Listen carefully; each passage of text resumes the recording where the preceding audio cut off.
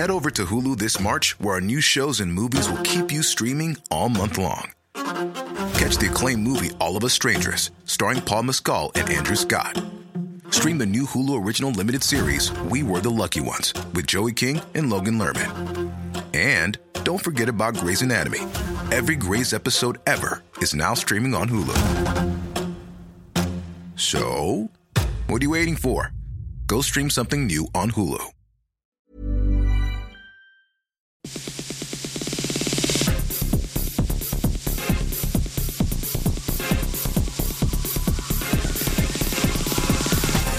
Hello and welcome to Extra Time, a web-only sports show from RNZ Sport. I'm Barry Guy. We're looking back at the 2016 sporting year, from the Rio Olympics to the All Blacks' record unbeaten run. New Zealand teams competing in Australian leagues. The Silver Ferns and Black Caps found it tough at times on the international stage, while Lydia Ko had her struggles and Joseph Parker climbed towards the top of his sport. I'm Barry Guy, and I'm joined by RNZ Sports editor Stephen Hewson and reporters Joe Porter, Denise Garland and Matt Chatterton. Stephen, let's start with the Olympics, and there was a lot of talk about how ready Rio would be, and there were also some health issues, but I suppose you'd have to say it went okay. Yeah, I suppose you do give it a pass, Mark, but what you think about is just, I suppose, what it could have been or might have been, and the mere fact that the people of Rio just didn't really want the games there, unfortunately. I mean, we spent, three and a half weeks there, and the overwhelming feeling from the locals was, why are we having these games when we've got so many economic problems, no real education system, no sewerage system, no real social welfare program, and that was those were the questions that the Cariocas were asking. The billions of dollars of debt that Rio's, I suppose, encumbered itself with to host these games.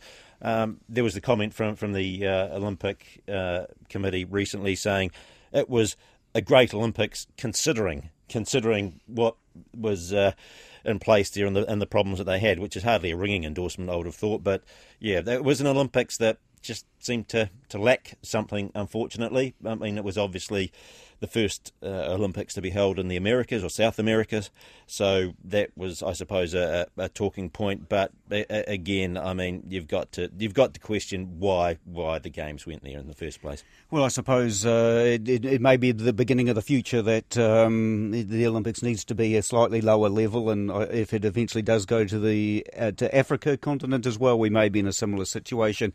New Zealand, of course, it was not a bad performance by them. 18 medals, the best ever. 4 gold. Now that's only behind LA in '84 with 8 and London in 2012 with 6.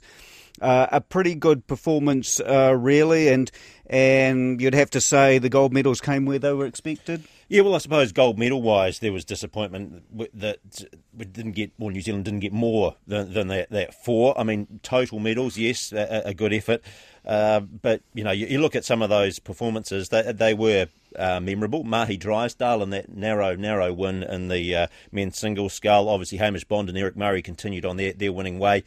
And the Lisa Carrington, top effort in the canoe, and Peter Burling and Blair Tuke. I mean, sailing would have liked another gold medal or two.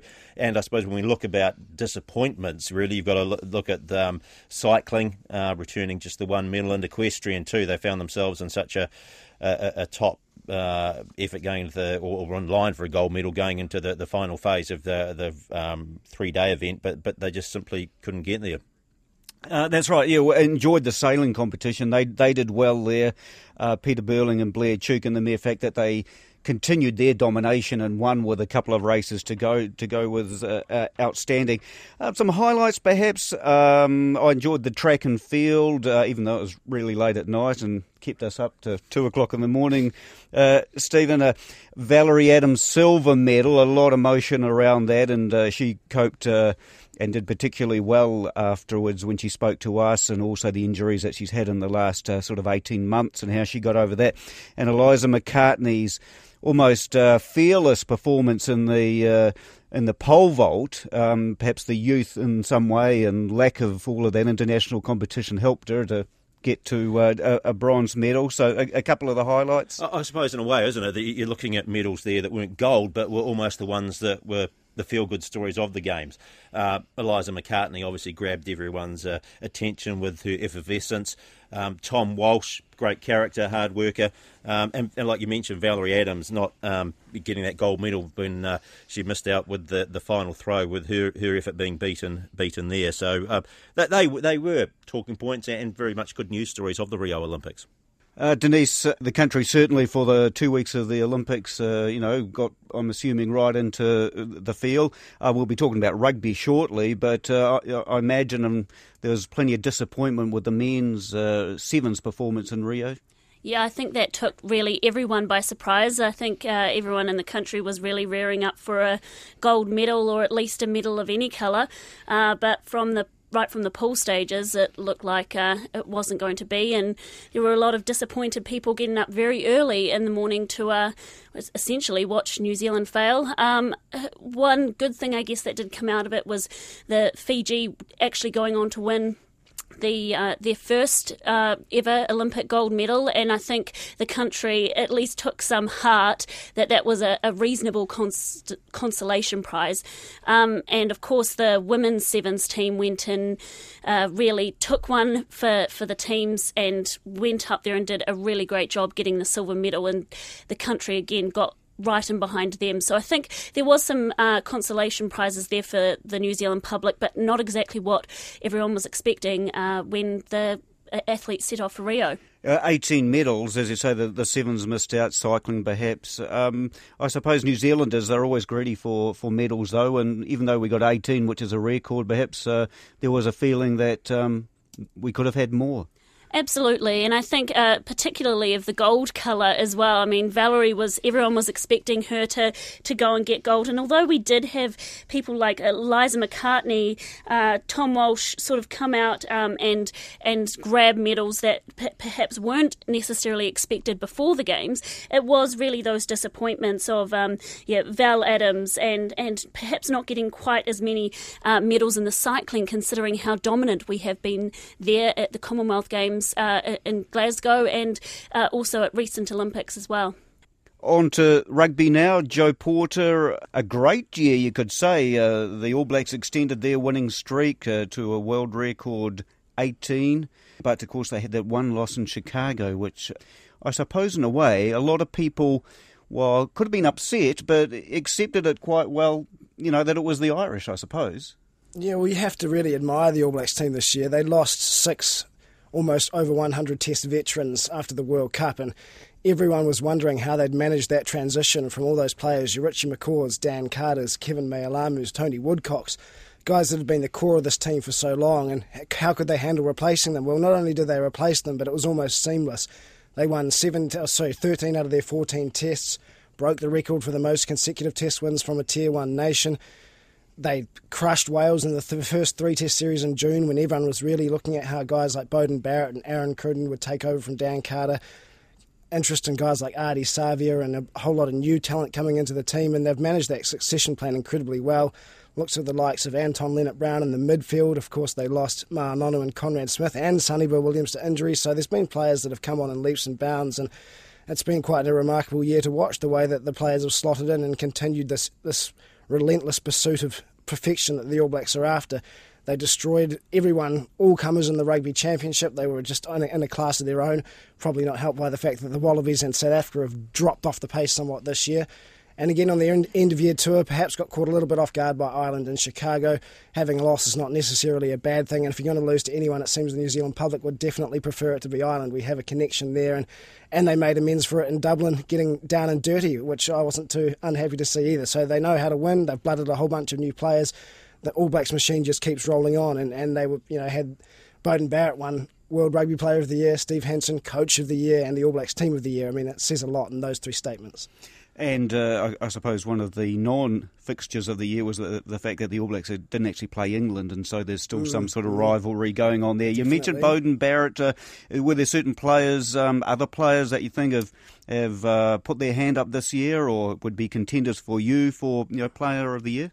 Well, I was surprised by Beauden Barrett's dominance over Aaron Cruden. I thought those two would fight a little bit more tooth and nail for the first 5 spot, but Beauden Barrett's grabbed it by 2 hands and doesn't look like he'll relinquish it. So he's been quite impressive, although his goal kicking still lacks a little bit there. Dane Coles has been very impressive in the front row. He's taken on another leadership role in that group and seems to be going really well. Ardie Savea has been pretty impressive coming from the bench and hasn't really put a foot wrong in that team. And Anton Leonard-Brown actually has been really, really quite spectacular.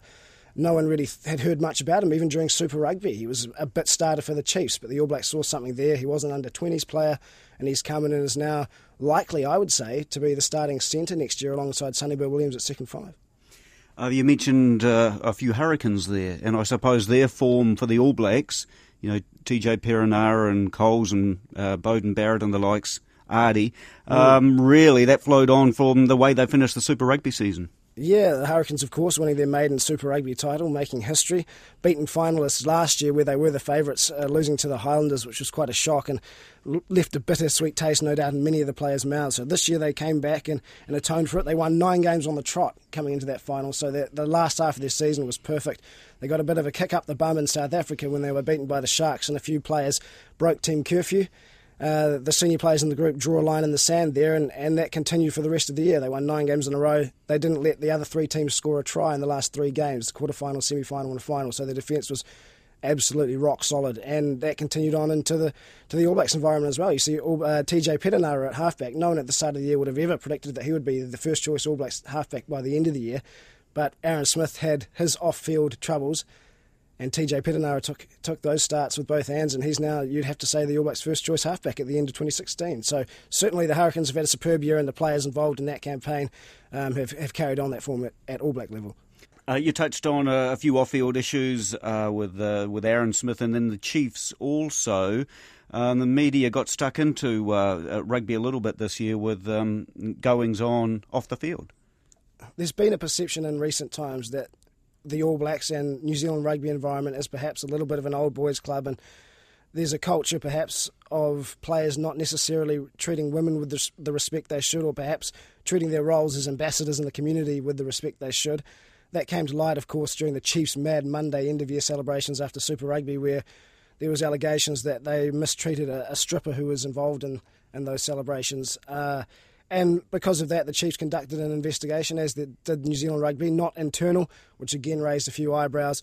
And I think that incident, along with a few others like the Lucy Filippo assault conviction case and a few others of players behaving badly, has forced the NZR to open their eyes and accept that perhaps they do have an issue with some of the culture within their organisation. They've set up an independent inquiry panel which has a lot of women's rights activists as well as other high-profile female lawyers and things on it to try and address that imbalance, gender imbalance within the NZR, as well as looking at ways to further educate their players. So I don't think it's necessarily anything new in rugby behaviour this year, but it has opened the NZR's and the public's eyes and brought the issue out into the forefront, which is a good thing because it will bring around, you'd hope, a more inclusive and open culture and less of these issues and incidents within New Zealand Rugby's umbrella in the future. So it's got to be a good thing moving forward that this sort of stuff's been exposed.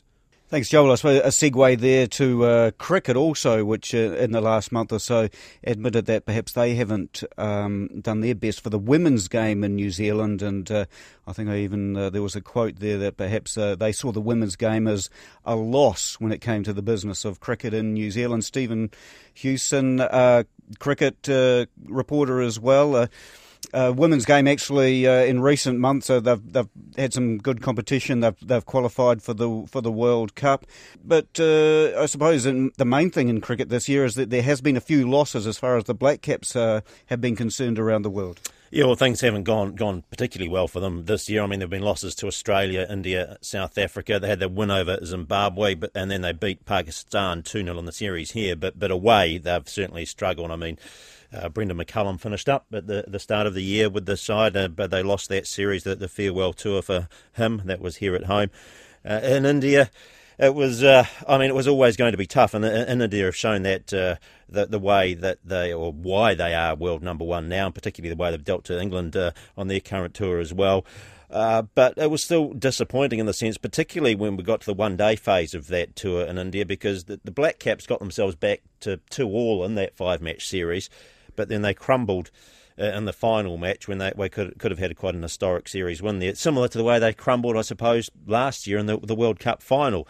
So that when the going gets tough, the the Black Caps seem to become the Slack Caps, because they just don't quite cope with the way things are going. I mean, that pressure for whatever reason seems to get to them. And I mean, even in the recent one-day Chappell Hadley series against Australia, they started poorly, bowling and fielding wise, and it was perhaps the batting that surprisingly wasn't so bad. I mean, we've generally and still seem to be struggling with the batting department, because I think while we talk about Brendan McCullum and the way he played, I think the big thing that he really brought to the Black Cap side was the sense of belief that they were able to beat opposition teams, and he seemed to inspire his players. But unfortunately, the batting hasn't really gone anywhere this year overall. I mean, we've seen Martin Guptill tried again in the Test series in India and failed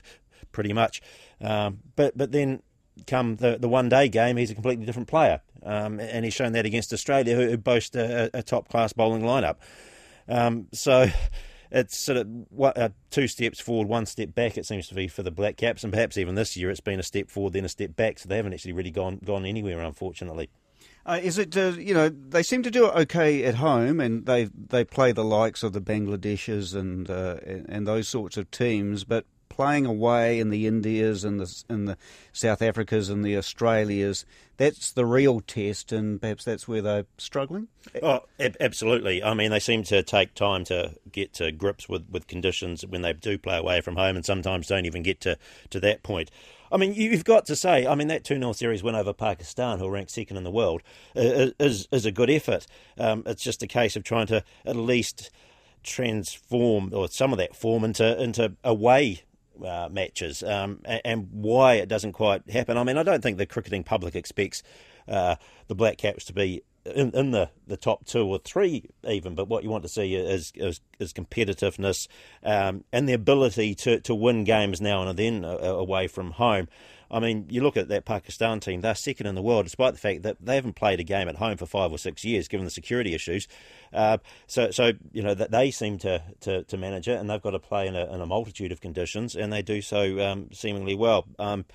But then that's just I suppose the way it's always been really for New Zealand cricket, the highs that we get with making the final of the likes of the World Cup, we seem to cling to, and they sort of last us for 10 years or so, but then the form sort of slips away, that, you know, we sort of cling to those results for 10 years. But, you know, the realism, I suppose, just needs to hit home that, you know, we're not a cricket great, and but we'll have occasional success now and then. So Kane Williamson has been captain on and off for a couple of years now, but he's really only taken over following last summer. What would you say about his captaincy so far? Well, I think maybe the jury's still out a wee bit. I mean, he's certainly not as bold as Brendan McCullum. I think by nature he's quite conservative, and we've seen that at various times. And again, I don't think that's going to particularly help New Zealand cricket get results. I mean, he's also faces a problem that he seems more and more to have to rely on batting wise, and while he's still delivering runs, you know, it's a big ask to do that and be captain when you've got little backup. It seems, particularly at the Test match level. But as far as captaincy goes, I think he's conservative by nature, and that's pretty much what we've seen so far. Maybe he'll grow and develop more as time goes by, but Brendan McCullum was always ready to take a gamble, and he made no secret of that, and that's, you know, possibly what got New Zealand results at times. Thanks, Stephen. Looking forward to an exciting summer of cricket. On to netball, and the ANZ Trans-Tasman netball competition had its last outing as a combined thing this year. Denise Garland. New Zealanders again struggled. The Southern Steel sort of had quite a good season there, but really the Australians continued to dominate that competition. And is there any reason for us to be upset that, you know, the two competitions have now split? I think there is perhaps a little concern considering the Australians' domination of that competition right through, and the fact that it'll be harder or less often that we'll be able to test our players against theirs. But I think in the end it was inevitable. Australia always sort of wanted to do their own thing. It was just that kind of broadcast deal from an Australian perspective that put a stop to it, and this year they managed to get something in place for the following season. So I think it was sort of a long time coming, but there is a little bit of disappointment, I guess, from a New Zealand perspective in that we can't really test ourselves as much, and the fact that we may lose further players to Australia. Of course, Laura Langman, New Zealand's most capped netballer and consecutively capped netballer, has obviously given up the black dress to go and play in the Australian League next year. She says to really test herself and become an even better netballer, which I think kind of speaks for itself, and I guess where the players themselves believe the two competitions next year will lie in comparison to one another. There was some positives spoken by New Zealanders in that it would mean that they would revert to a New Zealand style of play rather than competing with the Australians, and perhaps that would help the Silver Ferns. You know, more player development because there'd be more New Zealand teams, and perhaps it would help our coaching as well. Are they just perhaps those comments just looking for positives out of that? And I suppose the litmus test will be when the Silver Ferns and the Diamonds meet. Do you think there's going to be anything significant changes, in the level at international? I think from a New Zealand perspective, I guess it is a chance to really grow our game domestically. New Zealand Netball has put a lot of restrictions in place as to how many import players you can have, and again, that restriction that if you don't play in the New Zealand domestic league, you're not eligible for the Silver Ferns, whereas the Australians don't have those restrictions in place. Some of the teams are full of international big names. So it will be interesting, I guess, to see whether New Zealand can grow their game and their style without, I guess, the influence of some of the international big names in both coaching and players that have played in the ANZ Championship and coached in the ANZ Championship for New Zealand in the past few years. Well, fingers crossed that it will help the Silver Ferns, because this year, while they were competitive in a number of matches, the Australians again were the dominant side. Your thoughts this year? As a new coach, close but not close enough sort of thing for the Silver Ferns? I think it's a tough one this year for the Silver Ferns. I mean, they are going through a rebuilding phase, although so is Australia. New coach with Janine Southby coming in for Waitomonu, and of course Casey Korpua was ruled out this season. She had her first child, so Katrina Grant took up the reins there. We also had a lot of, bad luck with injury. Maria Tutaia and Anna Harrison were both out for the Quad Series, and then they lost Kayla Cullen for the Constellation Cup Series against Australia. So it wasn't the Silver Ferns, I guess, best platform to try and compete with Australia. They had some very convincing wins against Jamaica, England and South Africa in both the Jamaican series and the Quad series, but I guess that just goes to show how big the gap is between New Zealand and Australia and the rest of the world in relation to netball, because it was only really a couple of games that New Zealand really looked competitive against Australia out of the 5 tests they played this year. They lost 2 of the games by 12 goals, which I don't think anyone in the Silver Ferns camp sort of thought was acceptable. They did manage to win 1 of the matches by 2 goals and kind of, I guess, keep the Constellation Cup series slightly alive before they then lost another match by 12 points. So I guess there was a lot of young talent that came through and really stamped their mark. Tapia Selby-Rickett in the goal attack, but I think she'll be a great backup for Maria Tutaia. Gina Crampton, we didn't see much of her on the court, but when we did see her in that wing attack position, she really showed she had a lot of confidence, a lot of strength. She could be a good replacement for Laura Langman, who, of course, probably our strongest player, won't be available next year. So there was some positives to come out of it, and I think there is a lot of depth now that we're starting to grow, but I guess next year will really be the test for New Zealand netball. Denise, also of interest for you was the rugby league season with the Warriors. perennial sort of contenders for the playoffs, but it's been a few years since they've actually made it. Same situation again this year. 10th, I think, overall, in contention until the last couple of rounds. Just, how would you sum up another disappointing Warriors season? Yeah, I think it was full of a lot of highs and lows, more lows than highs, unfortunately. And the Warriors really were their worst enemies on the park this year and off the park. There were some off-field incidents that obviously caused some controversy earlier on in the season. And it did take them until probably midway through the season to really find their feet, find their form. It was very congested NRL table right near the end of the season. There was standouts of the Storm, the Sharks, but then it was very much anyone's guess who would make the bottom of that top 8, as it were. The Warriors needed to win both their final home matches of the season. They lost their second to last home match of the season. It was all over. The disappointment clearly on the faces of the players. They weren't mincing their words as well. They knew they should have done better.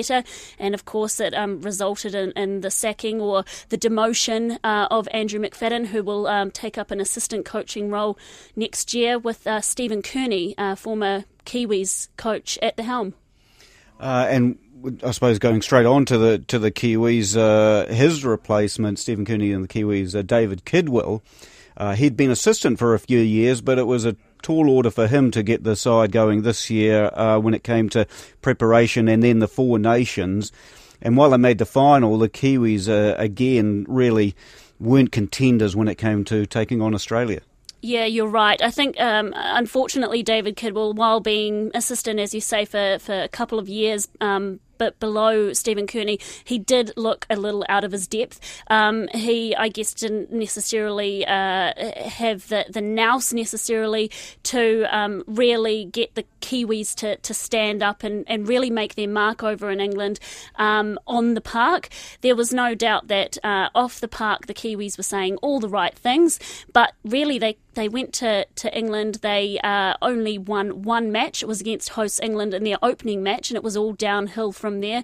1 point win against England, then a loss to Australia. And while they looked a bit competitive, essentially in the middle 40 minutes of that match, it really was just the Australians' ability to finish that saw that they were well and truly above England as well. Of course, the big low light of that was their draw with Scotland. Fantastic result for Scotland, and I think the Kiwis really did underestimate them. They put all their team members in that squad, and they all got a run on the park who hadn't had caps before the Four Nations. So I think they did take it for granted that they were going to come away with a win there and scraped into the final. But again, they didn't put the performance out there on the park that they themselves were saying they needed to when they were off the park. I suppose the other point too, just Denise, with David Kidwell, is that there was a lot of talk about the lack of creativity, wasn't there, too, under him? Absolutely. He kind of, there was talk about how he kind of seemed stuck in his ways, and when things weren't going well on the park, he didn't know how to, I guess, really adapt to that. He stuck with his game plans that clearly weren't working, and so I think that it's been a steep learning curve for Kidwell. I think everyone is in agreement that he does deserve to try and improve next year. And of course there is the World Cup, the Rugby League World Cup being hosted in Australia and New Zealand next year. So he's got a lot of work to do, but I think the Rugby League community is in agreement that he does deserve to take them right through to that tournament, and depending on how they go at the World Cup will, I guess, depend on his future in that role. And talking of disappointment, we'll go on to the Phoenix. Just a quick word about them. Coaches, Ernie Merrick decided to leave Stephen after half a dozen rounds. Struggling once again, full of potential, lots of great signings that appeared in the off-season. Just waiting for it to happen on the field, though. Yeah, well, Ernie's been there for, 3.5 years, and it just never really seemed to click. I mean, the first year or two, there was obviously talk around whether he was able to get the lineup that he wanted. This year, it seemed like things, that they should have been clicking. I mean, he has got a good line, or he did have a good lineup there at the Phoenix, but things, Ernie just didn't seem to be able to bring them together. Why? Don't know. I imagine that's the question he's still asking himself, because when you look at the lineup, that they should have been doing a whole lot better, and they are a whole lot better than what their place on the table suggests.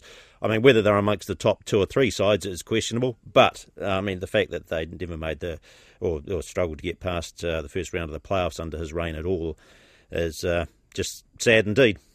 And a quiet year for the All Whites. So they finished the year with a tour of North America, played the USA. It turned out to be not a great side.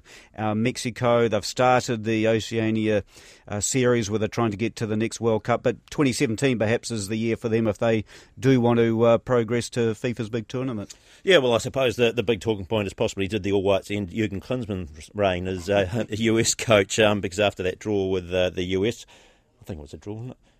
Was it a draw? I believe it was, yep. After that draw with the US, it wasn't shortly or too long before Klinsmann was given the elbow from the US team. But they're a team that they simply need more fixtures, and that's the usual story. And hopefully that's going to happen come 2017. So Matt, a good start this year for Lydia Ko, but things sort of tailed off a bit. How would you rate 2016 for her? I would say that Lydia Ko's, if you look back and you rated it out of 10, I would say it would have been somewhere around about a 7, in my opinion. I think she did get off to a good start, you're right, but towards the latter half of the year, she really tailed off, particularly after the Olympics where she won a silver medal. She just couldn't really seem to maintain that high level of intensity that there is in the professional golfing world. We are only talking about a 19-year-old after all, but especially in that latter half, she just couldn't really string 4 solid rounds together like we're used to with Lydia Ko. She's so calm under pressure normally and can handle anything thrown at her, but she just looked out of sorts, out of places for that last sort of 3 months of the year. She sacked the caddy and also sacked her coach. Was that sort of part of it, do you think? I think that was a bit of a problem, what was going on within her family life, more than probably what was going on in her professional life, to be honest with you. Her family are very close and they look after the majority of what Ko does on and off the course.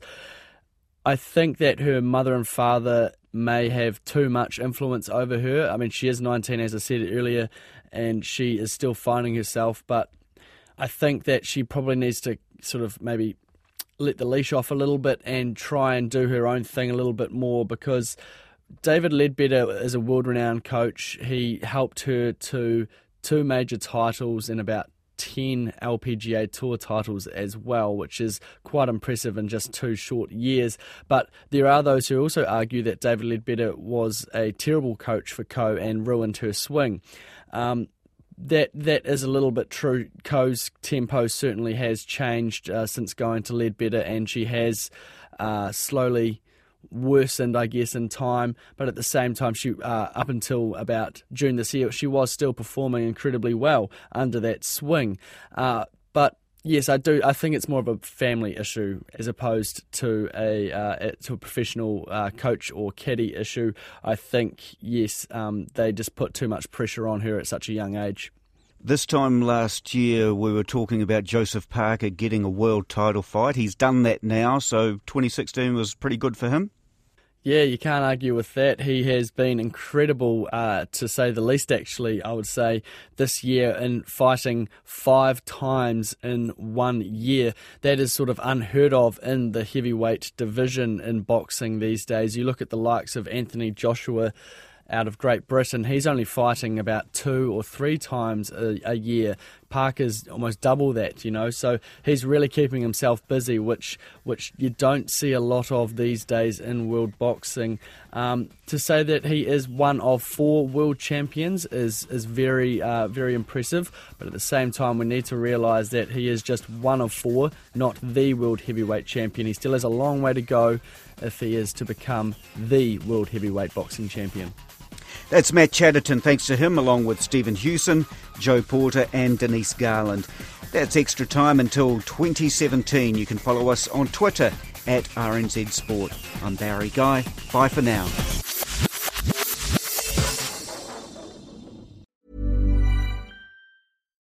Botox Cosmetic, out of botulinum toxin A, FDA approved for over 20 years. So, talk to your specialist to see if Botox Cosmetic is right for you.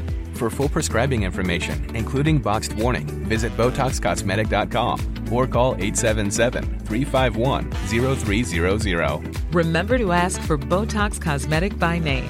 To see for yourself and learn more, visit BotoxCosmetic.com. That's BotoxCosmetic.com.